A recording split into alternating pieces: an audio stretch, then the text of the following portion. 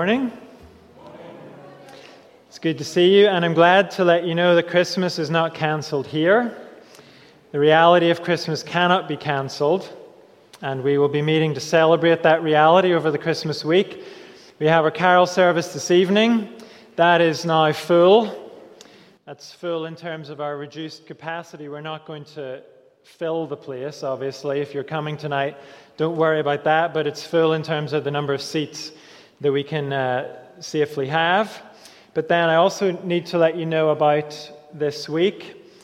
We're meeting on Christmas morning, and just note the time there. It's 10 a.m. Some people earlier thought it was 10:30 as they left, but don't make that mistake. It's 10 o'clock. And we are set up so that if there's a lot of people, we have the big screen next door. We can use that if we need to. And then on the 27th, Sunday the 27th, we have our normal 9:30, 11:15 in the morning, and then 6 in the evening. And then looking into the new year, beginning on Sunday, January the 3rd, we're starting to look at 2 Peter on Sunday mornings. We've been celebrating Advent these weeks and the truth that the King has come. In the new year, we'll look at the Bible's promise of a second Advent. The King is coming again. So you may want over the next week or so, a couple of weeks, to have a look at 2 Peter. But our focus in these weeks and today is on the King's first arrival. And we're going to have a reading now from Luke chapter 2 that describes that arrival and also the humble circumstances that the King came into. Luke chapter 2.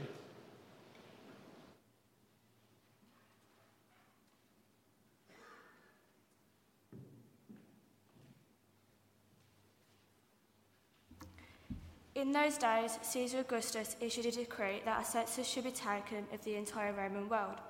This was the first census that took place while Quirinius was governor of Syria, and everyone went to their own town to register.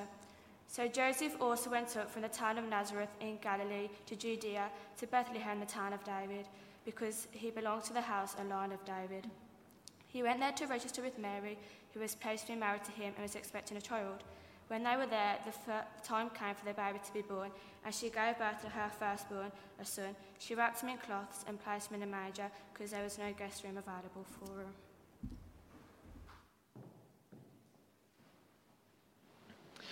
Our first song takes us back to the little town of Bethlehem.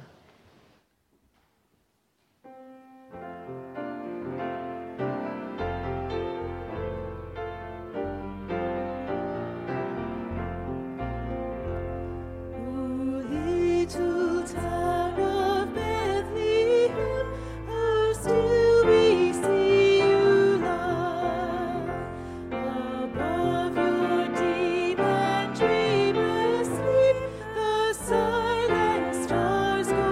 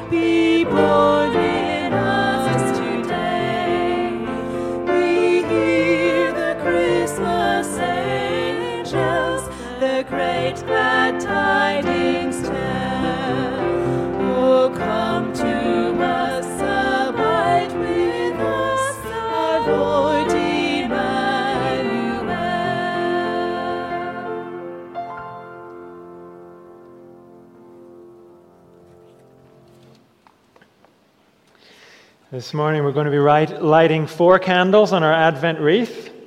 So if our lighter would like to come to the front.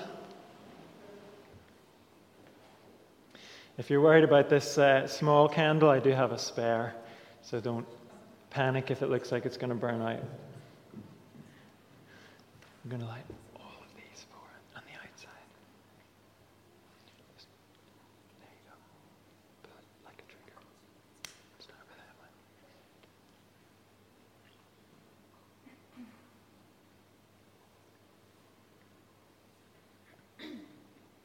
Watch your fingers.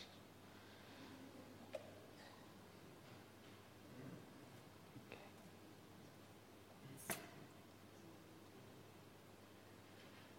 Brilliant, thank you.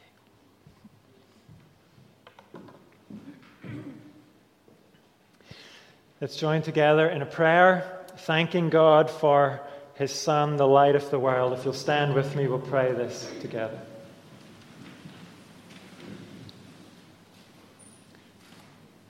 Lord God, as we light this candle, we thank you for your Son, our Savior Jesus Christ, who is the Prince of Peace. We who live in discord and strife have found peace in the promise of eternal life through Jesus Christ. We give you thanks and praise in Jesus' name. Amen.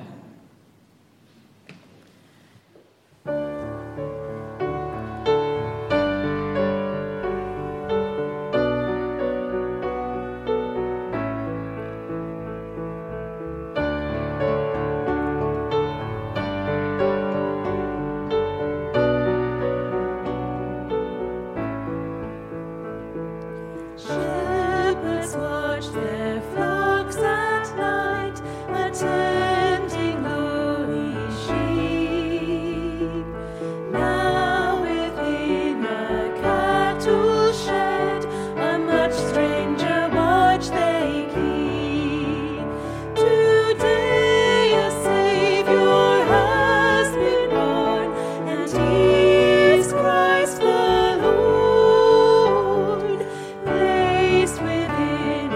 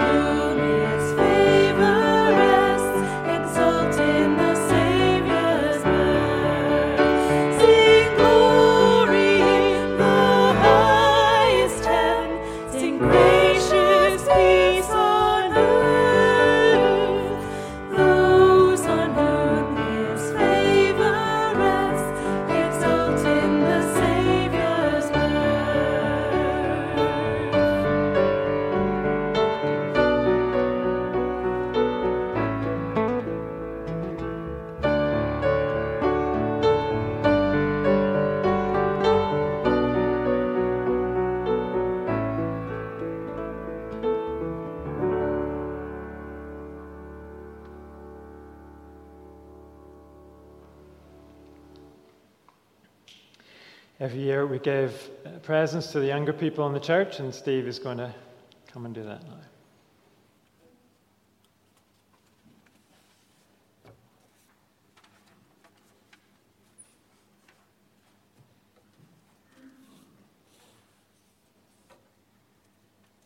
Morning.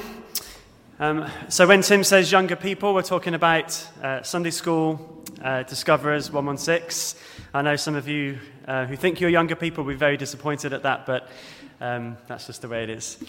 We want every Christmas to give a gift to the children just to express that we love you and that we're so glad that you're here. And at Christmas time, it's a time when we remember that God became a child. And one of the carols that we sing talks about how God contracted to a span. And so at Christmas time, we can look at a baby like we've got Edie there at the back, and we can think that the God of the whole universe became a little baby. Isn't that just an awesome thing to think about? It's just amazing, isn't it, that God has done that. And so God, becoming a baby and growing, knows what it's like to be a child. And also, as a man, Jesus loved children. He said so. He loved the children. And we want to express that same love to you all as we give you a gift at Christmas time. So what we're going to do, I'm going to have Paula maybe stand at this side and Cheryl at this side. I'll call you up a group at a time, like a household at a time, as we give you a gift from the church to express our love to you. So how about if we start with the Gordons at the back? Maybe, if you guys come up.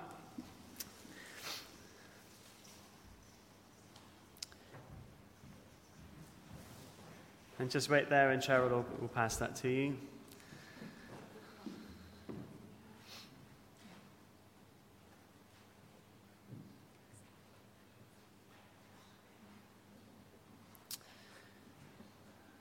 And then Esther.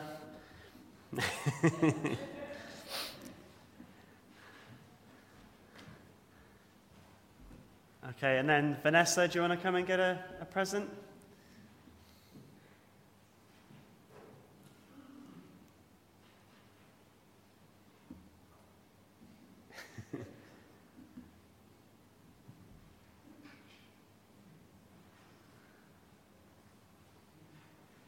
And Nathan, do you want to come?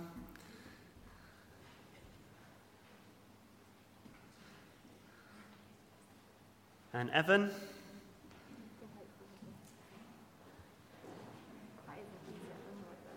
And Isaac?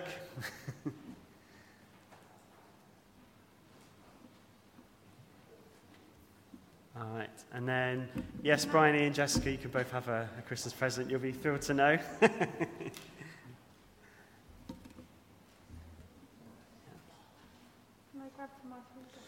And then Alex.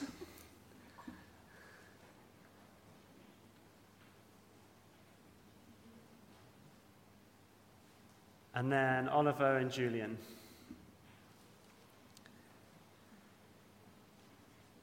And I think we've covered everyone. The car won't start. So the Nixes. The car wouldn't start, so, yep, mustn't forget you're lovely girls. So.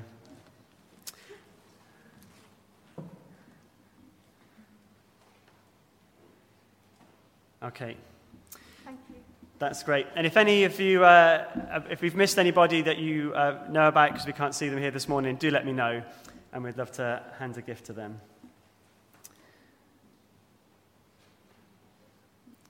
Okay, so let me pray. Dear Heavenly Father, we want to give you thanks for the children and the young people that come to our church. From the very youngest babies right up to our teenagers, we want to thank you that you have blessed us with them. We thank you for their joy and enthusiasm in what they do. We thank you that they're here, and we thank you that we're able to teach them about the Lord Jesus Christ.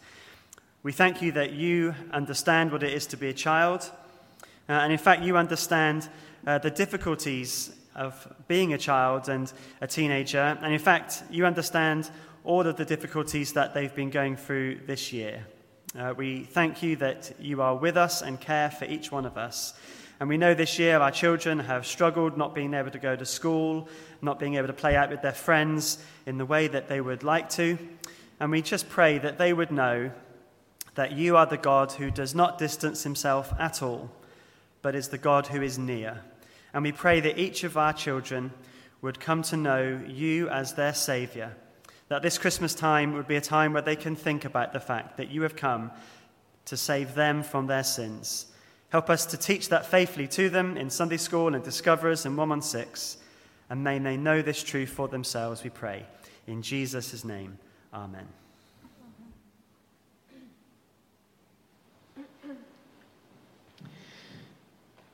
In a few days' time, 2 of our church members are going to be migrating north to Yorkshire, Leon and Zoe Asgari, and during the week, Steve spoke to them and recorded an interview with them. They're not able to be here this weekend, but we didn't want to let them go without thinking of them and finding out some more details so that we can be praying for them. So we're going to watch that video now.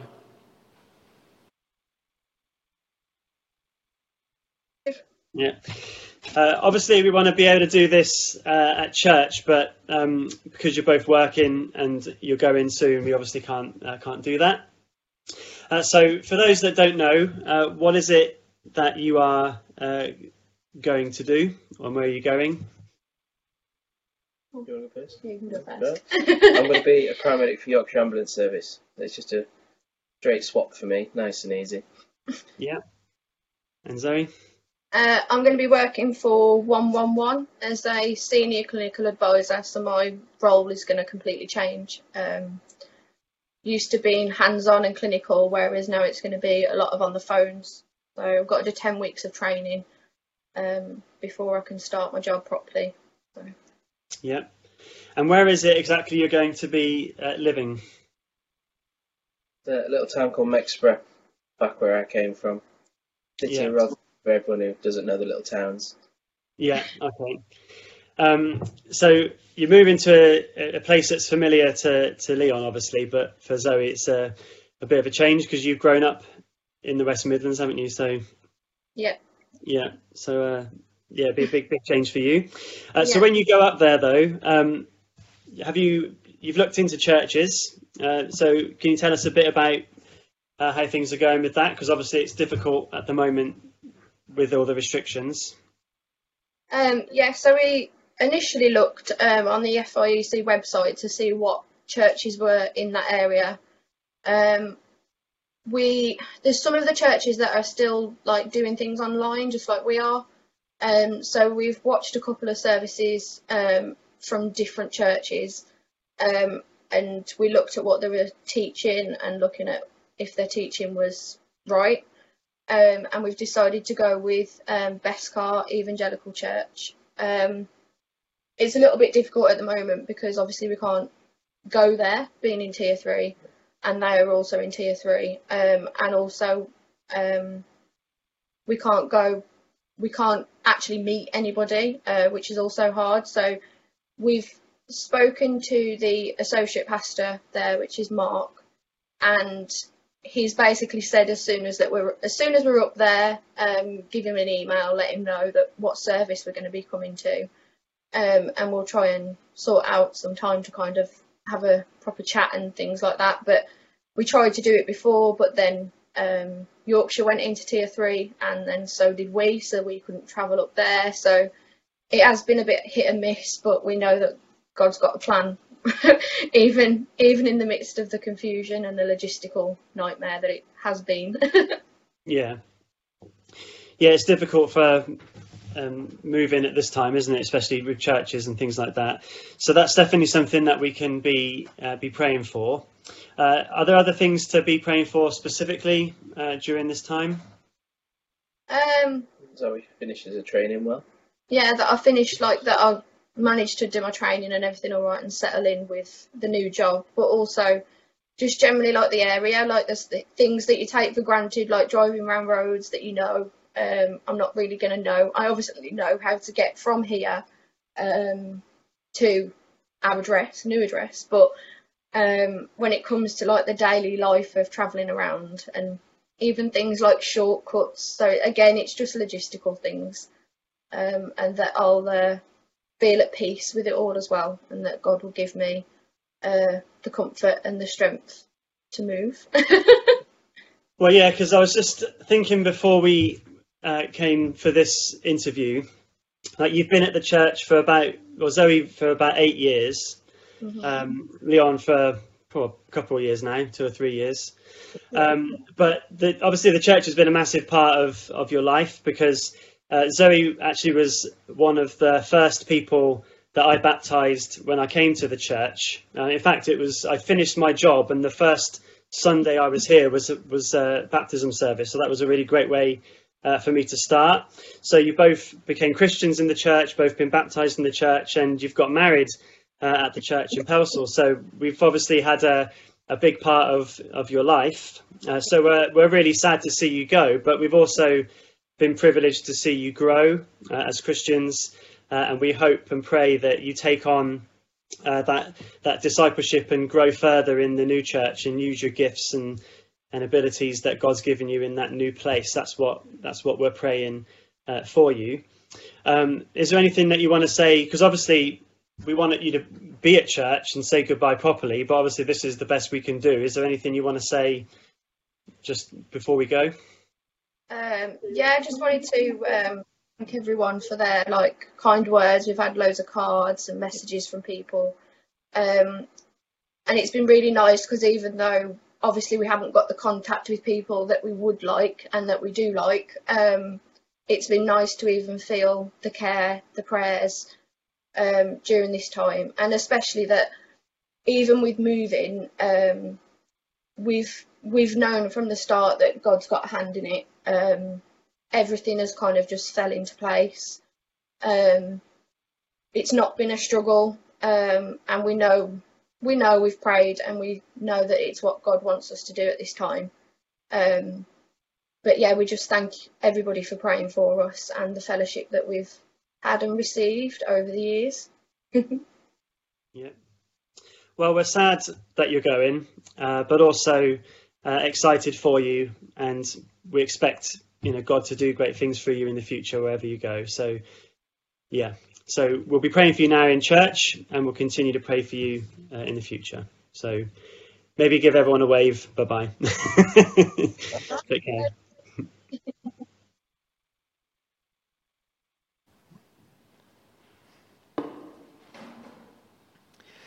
Let's pray.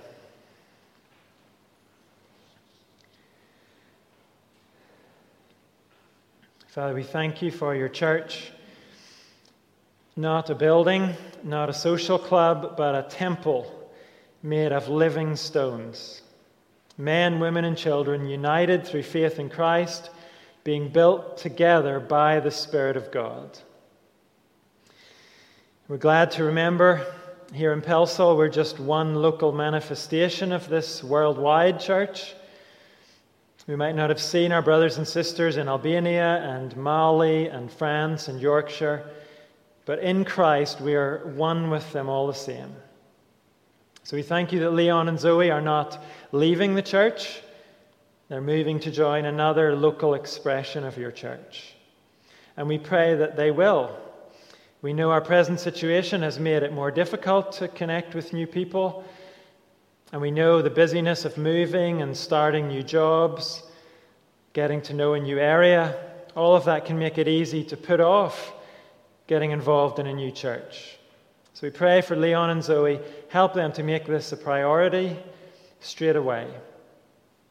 We thank you for the good work you have begun in both of them, and we ask you to carry on that work. Give Leon and Zoe the desire and the discipline to prioritize you and to prioritize fellowship with your people. And we do ask that you'll help them settle in other ways too. Zoe, as she adjusts to her new surroundings and goes through her training, and Leon, as he does the same job but with different co-workers. Help them to grow closer together and closer to you. We pray that for ourselves as well. In recent months, we've spoken often about the challenges of sharing with one another at the moment, but we know it's not impossible. And we ask you to help us to persevere in caring for one another in love. Help us to persevere also in following Jesus. This morning, remind us what we have as men and women who belong to Jesus. Help us to treasure him above everything else, the one who loves us with an everlasting love. Amen. At this point, our Sunday school will be moving next door.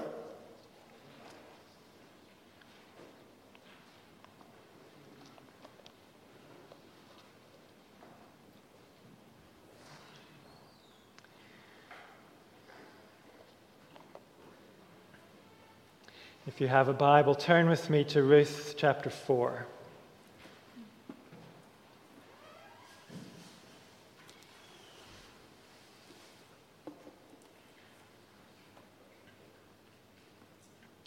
And as you turn there, let me remind you, the book of Ruth is a book that started with emptiness. A man called Elimelech took his family away from Bethlehem because there was a famine in Bethlehem. Bethlehem means house of bread, but there was no bread in Bethlehem. So Elimelech left for the country of Moab. But instead of finding fullness in Moab, he and his family found even more emptiness. First, Elimelech died, and then his two sons, Mahlon and Chilion, also died. At the end of chapter 1, we saw Elimelech's widow Naomi trudging back to Bethlehem, proclaiming her emptiness and her bitterness. But even as Naomi was telling everyone how empty she was, the situation was changing. The reason she came back to Bethlehem was because she heard in Moab the Lord was providing food in Bethlehem again. And even as Naomi came back bitter and bleak, she wasn't actually alone. Her Moabite daughter-in-law Ruth came back with her.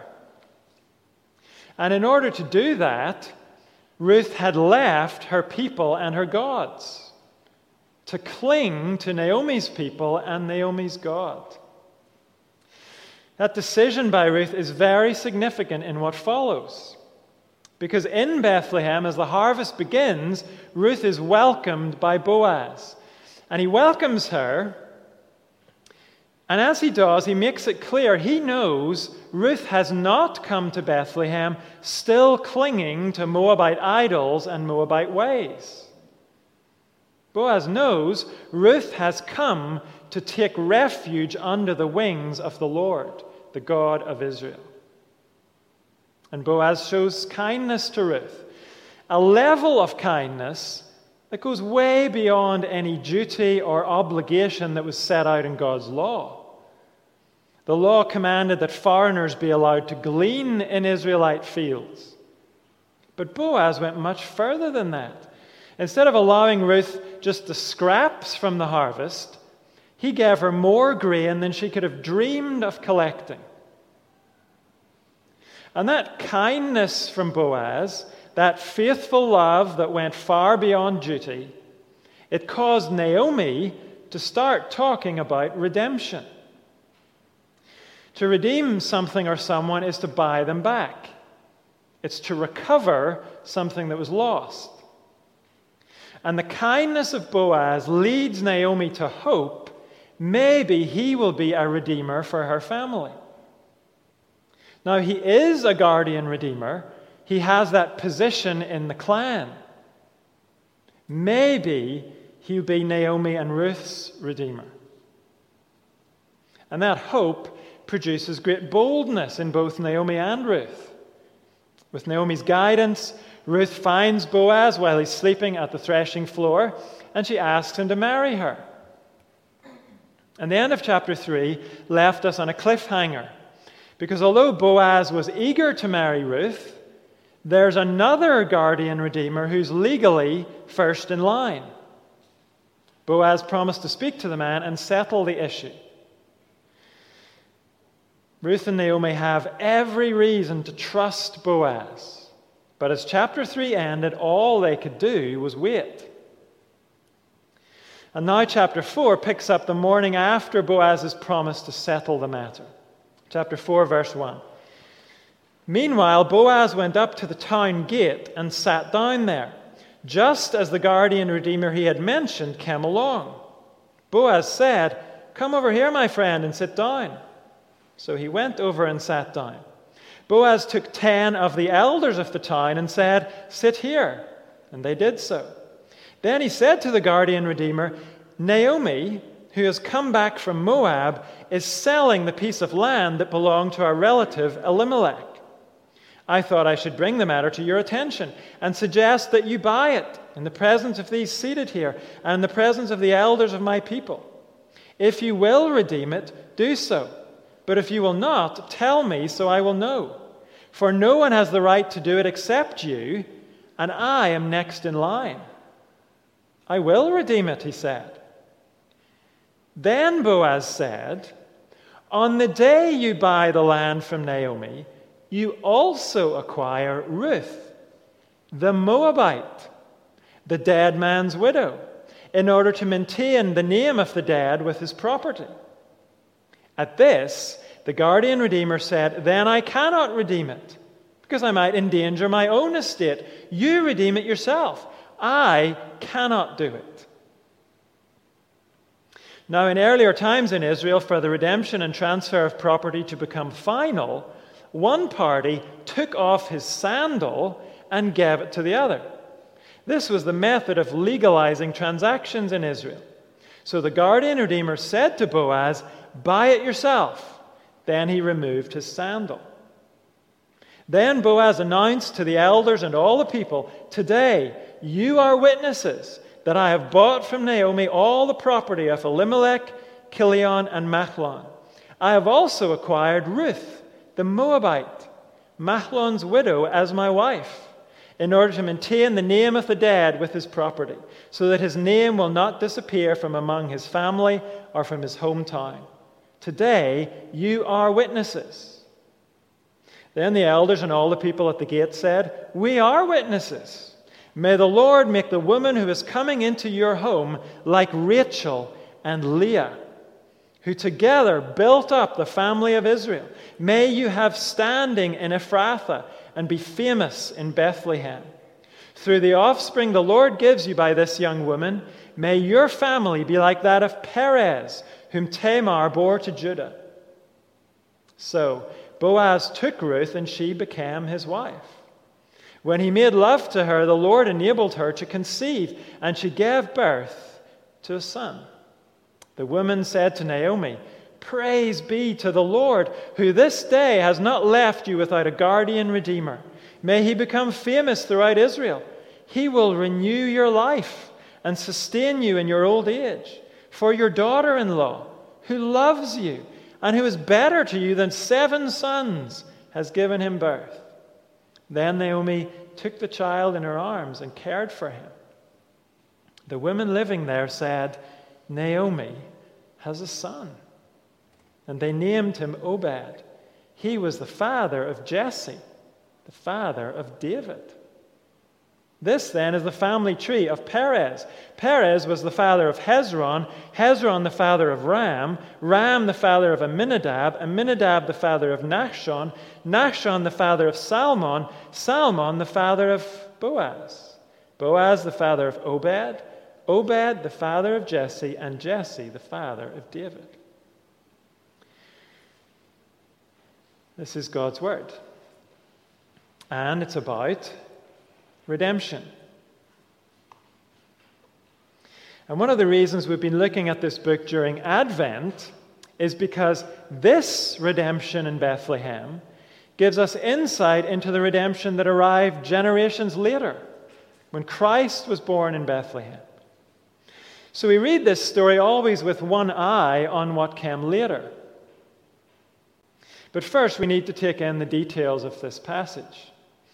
And in verses 1 to 12, we find a bride raised from shame to honor.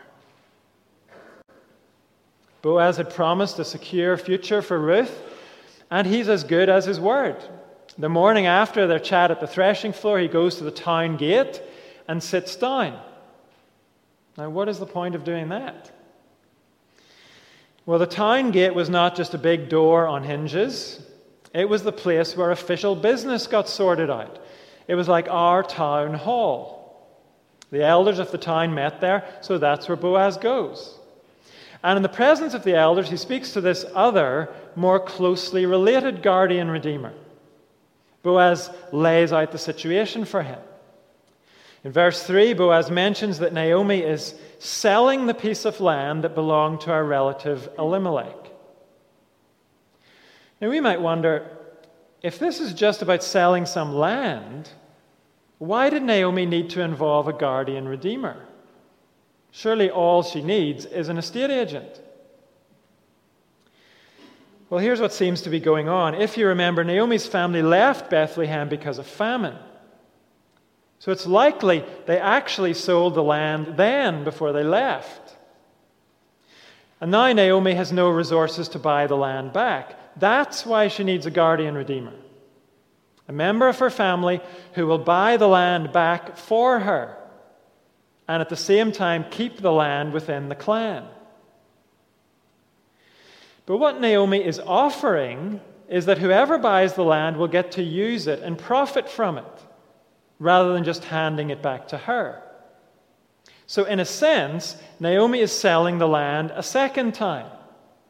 She will still not own it. But this time the difference will be because the new owner will be a relative, he will care for Naomi as long as she lives. So it's a nice deal for everyone. Elimelech's land comes back into the clan, Naomi is provided for, and the Redeemer ends up with more land to farm. That's what Boaz presents to this other guardian redeemer, and understandably the guy jumps at the offer. At the end of verse 4, I will redeem it. But notice what Boaz has left out up to this point. He has not mentioned Ruth.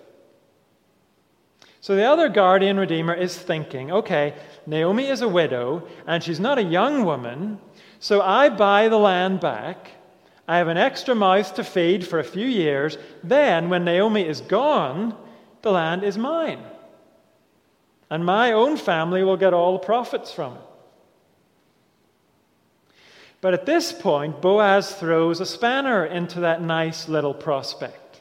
In verse 5, then Boaz said, on the day you buy the land from Naomi, you also acquire Ruth, the Moabite, the dead man's widow, in order to maintain the name of the dead with his property. At this, the guardian redeemer said, then I cannot redeem it, because I might endanger my own estate. You redeem it yourself. I cannot do it.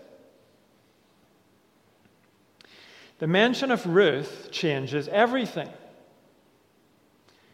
Why? Well, here are two reasons.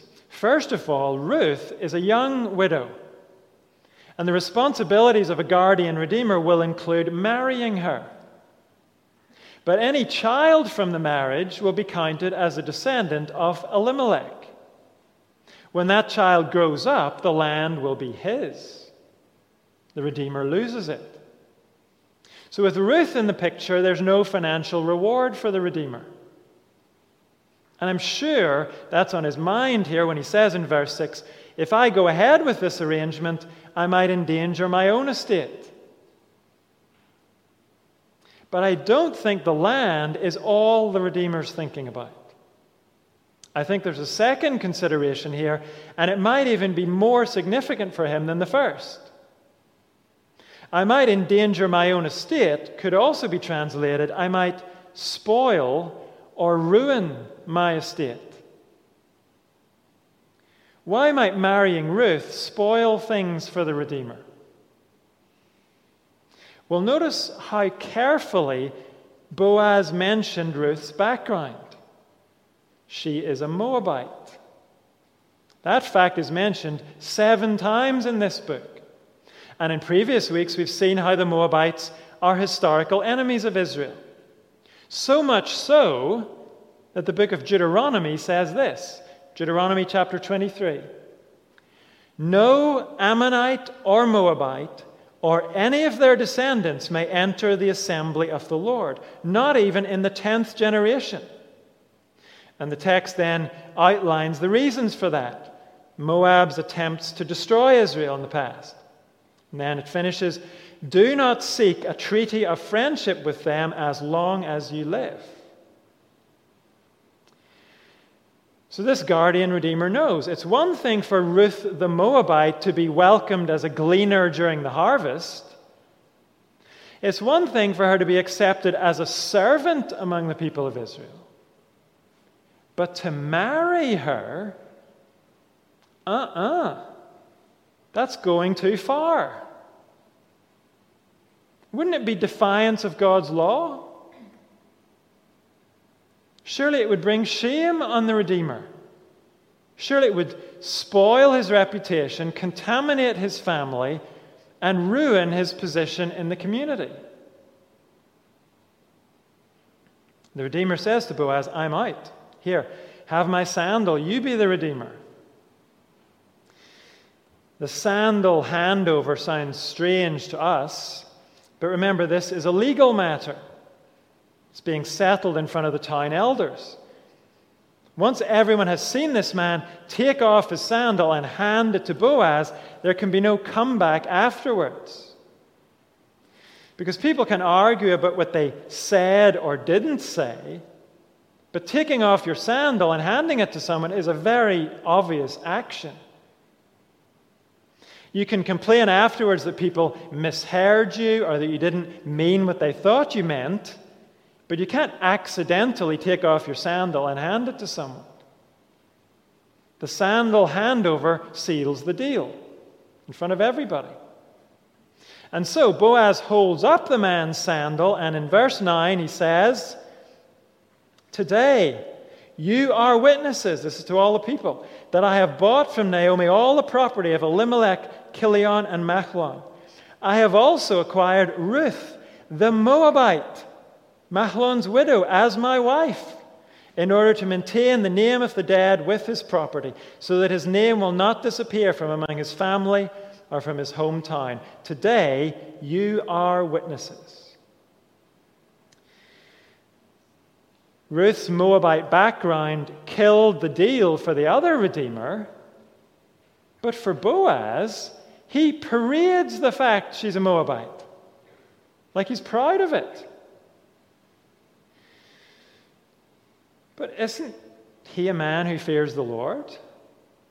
Isn't that how he has been presented to us? Haven't we seen him being careful to obey God's law as he welcomed Ruth to glean, as the law said? Then as he carefully went through the legal process with this other guardian redeemer, as the law said? So what are we to make of the fact that Boaz enters into a treaty of marriage with a Moabite? Something Deuteronomy clearly says he's not to do. Were we wrong about Boaz last week when we said he was careful to do the right thing all the time, not just when it was convenient? Is this a case where an inconvenient law is just too inconvenient for Boaz? Not at all. The law in Deuteronomy is based on the reality that Moabites are enemies of Israel. Again and again, they showed their desire to destroy Israel. And the point of the law is, Israel is not to get into bed with her enemies. Not literally in marriage, and not symbolically in any other kind of treaty. But does that apply to Ruth? Yes, she was born an enemy of God's people. But in chapter 1, didn't we hear her say to Naomi, your people will be my people, and your God, my God? In chapter 2, didn't we hear Ruth had come to take refuge under the wings of the Lord? the God of Israel? So the reality is, Ruth will always be a Moabite by birth, but she is no longer a Moabite at heart. She is no longer a Moabite by conviction. She has fled to the Lord for refuge. And here's what the Lord says about people like Ruth. These words are from the prophecy of Isaiah. Isaiah chapter 56. Let no foreigner who is bound to the Lord say, the Lord will surely exclude me from his people. For this is what the Lord says. Foreigners who bind themselves to the Lord, to love the name of the Lord and to be his servants, these I will bring to my holy mountain and give them joy in my house of prayer. Their burnt offerings and sacrifices will be accepted on my altar. For my house will be called a house of prayer for all nations. If you're in the habit of writing in your Bible, put a note in the margin of Deuteronomy 23. See Isaiah 56. But does that mean God changed his mind between Deuteronomy and Isaiah? Not at all. He's always been the God who accepts enemies who come to him for refuge. Isaiah 56 doesn't cancel Deuteronomy 23. It shows Deuteronomy 23 is not about repentant enemies. It's about defiant ones. Isaiah 56 shows the Lord's welcome for enemies who repent. And here in Bethlehem, Boaz knows the Lord. And he is displaying the Lord's love as he marries this Moabite who has bound herself to the Lord. And look at the response of the elders and the people in verse 11. We are witnesses. May the Lord make the woman who is coming into your home like Rachel and Leah, who together built up the family of Israel. May you have standing in Ephrathah and be famous in Bethlehem. Through the offspring the Lord gives you by this young woman, may your family be like that of Perez, whom Tamar bore to Judah. It's easy for you and me today to miss the significance of what's being said here. But really, it is amazing. Rachel and Leah were the mothers of the 12 sons of Jacob who became the 12 tribes of Israel. So in terms of honor and stature in Israel, Rachel and Leah are as high as it gets. That means it is really something when the people of Bethlehem say, may Ruth the Moabite be like Rachel and Leah. May she have the honor and stature they had. May the family of Israel be built up through her as it was through them. It's an amazing thing to say, but the people of Bethlehem know the Lord has form with this kind of thing. He's done this before. They give an example here in verse 12. Perez, whom Tamar bore to Judah. Do you know who Tamar was?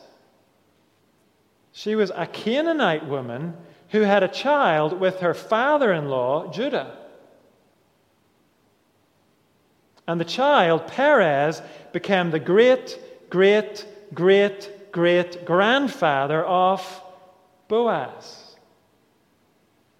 So Boaz himself knows all about the Lord's grace in welcoming outsiders who come to him for refuge. The Lord has form when it comes to taking people covered in shame and raising them up to honor. In fact, he makes a point of building that grace into the history of his people. And this little book, whatever else it's about, it's the story of God bringing this lady Ruth further and further in. From a complete outsider to begin with, an enemy of God and his people, worshipping idols in Moab. From that to a gleaner in the fields of Bethlehem in Israel. Then to a servant of Boaz, and now to his bride. And we'll see shortly, the Lord honors Ruth by making her the great-grandmother of King David. Israel's greatest king had Moabite blood. And that was no accident. It was part of God's plan. He wants us to know he is that kind of God. When his enemies forsake their sinful heritage and come to him for refuge, he brings us further and further in. From outsider to servant to bride. Here, that reality of God's redemption has been illustrated for us as Ruth becomes the bride of Boaz. But the New Testament says, as we come to Jesus Christ for refuge, we join the people who are his bride. Ephesians says, Christ loved the church and gave himself up for her to make her holy, cleansing her by the washing with water through the word, and to present her to himself as a radiant church, without stain or wrinkle or any other blemish, but holy and blameless. The redemption we have in Jesus Christ is a redemption that brings us further and further in. His love cleanses us and transforms us for men and women who are covered with shame. And don't we know that that's true? We start as men and women covered in shame, men and women who don't belong. And Christ changes us into men and women who together make up a beautiful bride, made radiant by the love of our Redeemer. And in the last book of the Bible, Revelation chapter 19 describes the wedding supper of the Lamb. The future day when Christ's bride will stand before him, radiant, holy, and blameless.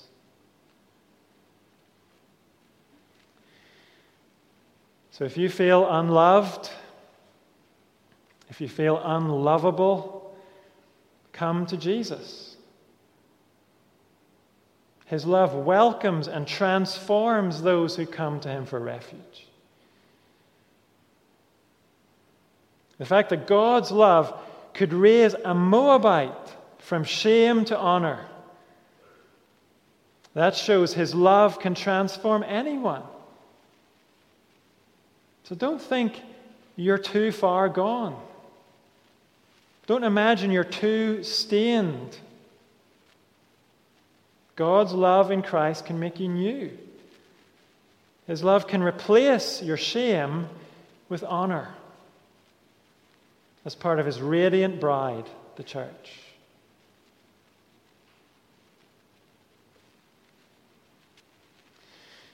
The second part of our passage shows us a child and a king bringing fullness. Look at verse 13. So Boaz took Ruth, and she became his wife. When he made love to her, the Lord enabled her to conceive, and she gave birth to a son. The woman said to Naomi, "Praise be to the Lord, who this day has not left you without a guardian redeemer. May he become famous throughout Israel. May he will renew your life and sustain you in your old age. For your daughter-in-law, who loves you and who is better to you than 7 sons, has given him birth." Then Naomi took the child in her arms and cared for him. The women living there said, "Naomi has a son." And they named him Obed. He was the father of Jesse, the father of David. These women of Bethlehem who appear in verse 14, they were there back in chapter 1 when Naomi returned to Bethlehem. She came back bitter and empty. But now these same ladies recognize through the birth of this child, the Lord has replaced her emptiness with fullness. When they talk about a guardian redeemer here, they're not talking about Boaz. Boaz is a redeemer, of course, but the redeemer these ladies are speaking about is Obed, the newborn child. Obed is a redeemer in the sense that he will redeem Naomi's old age. He will recover her life from bitterness and emptiness. But just as Boaz's redemption of Ruth's shame was a very personal thing that had much wider implications, so Obed's redemption of Naomi's emptiness has much wider repercussions. Because at the end of verse 17, this book that has been so narrowly focused up to this point on just three people, Naomi, Ruth, and Boaz, with the arrival of Obed, the horizon of the story suddenly bursts right open to a massive future that will encompass literally millions of people. Verse 17 says, Obed was the father of Jesse, the father of David. And then the final verses flesh that out a bit by giving us a family tree. That family tree starts with Perez, the illegitimate child of Tamar the Canaanite we heard about earlier. And from Perez then through Boaz and Ruth, the family tree links to David. David was also born in Bethlehem. And he became a monumental figure in terms of Old Testament history. So much so that Bethlehem became known as the city of David or the town of David.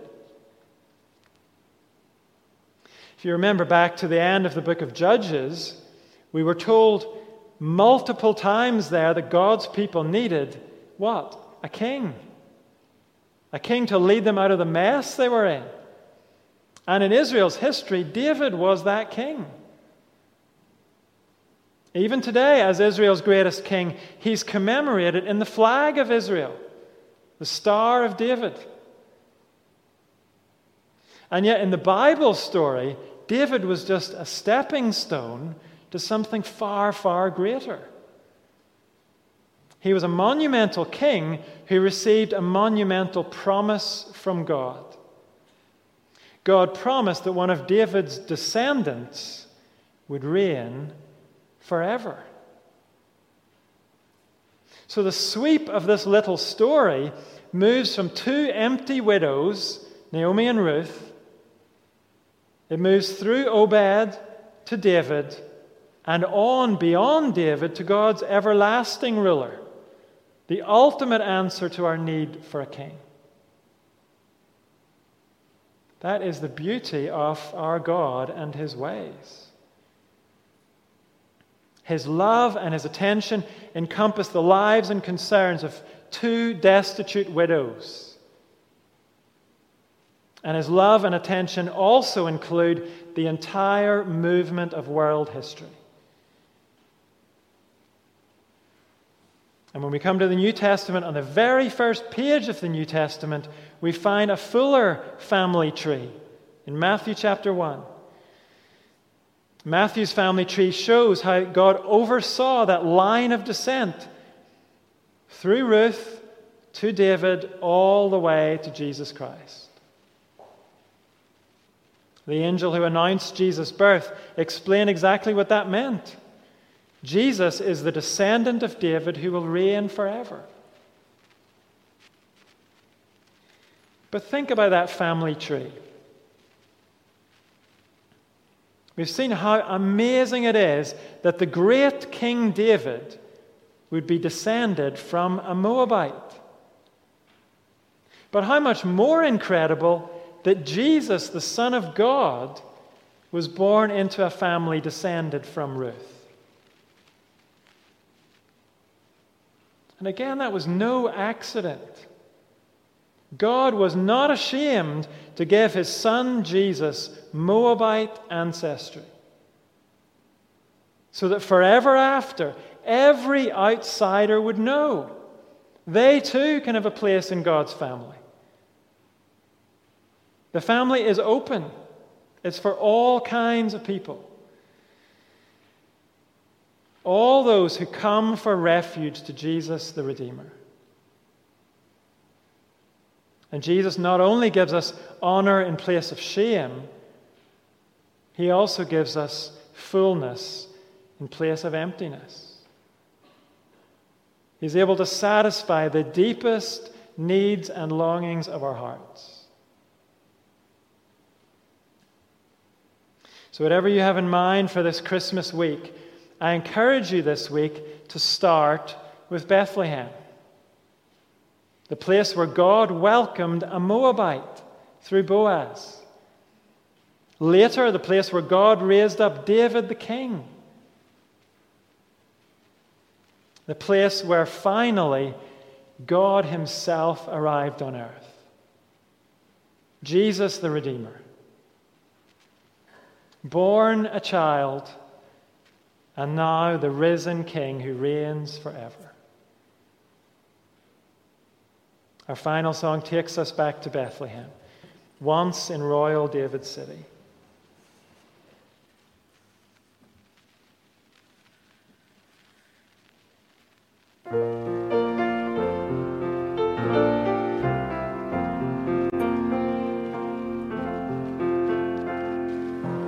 Once in royal David's city stood a lowly cattle shed, where a mother laid her baby in a manger for his bed.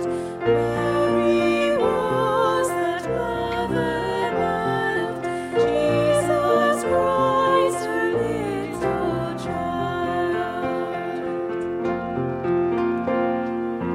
He came down to earth from heaven, who is good and Lord of all, and his shelter was a stable, and his cradle was a stall. With a poor and meek and lowly, lived on earth our Saviour holy. And through all his perfect childhood, day by day, like us he grew. He was little, weak and helpless, tears and smiles like us he knew. And he feels for all our sadness, and he shares in all our gladness. And our eyes at last shall see him through his own redeeming love. For that child so dear and gentle is our Lord in heaven above, and he leads his children on to the place where he is gone. Not in that poor lowly stable, with the oxen standing by, we shall see him, but in heaven, set at God's right hand on high. There his children gather round, bright like stars with glory crowned.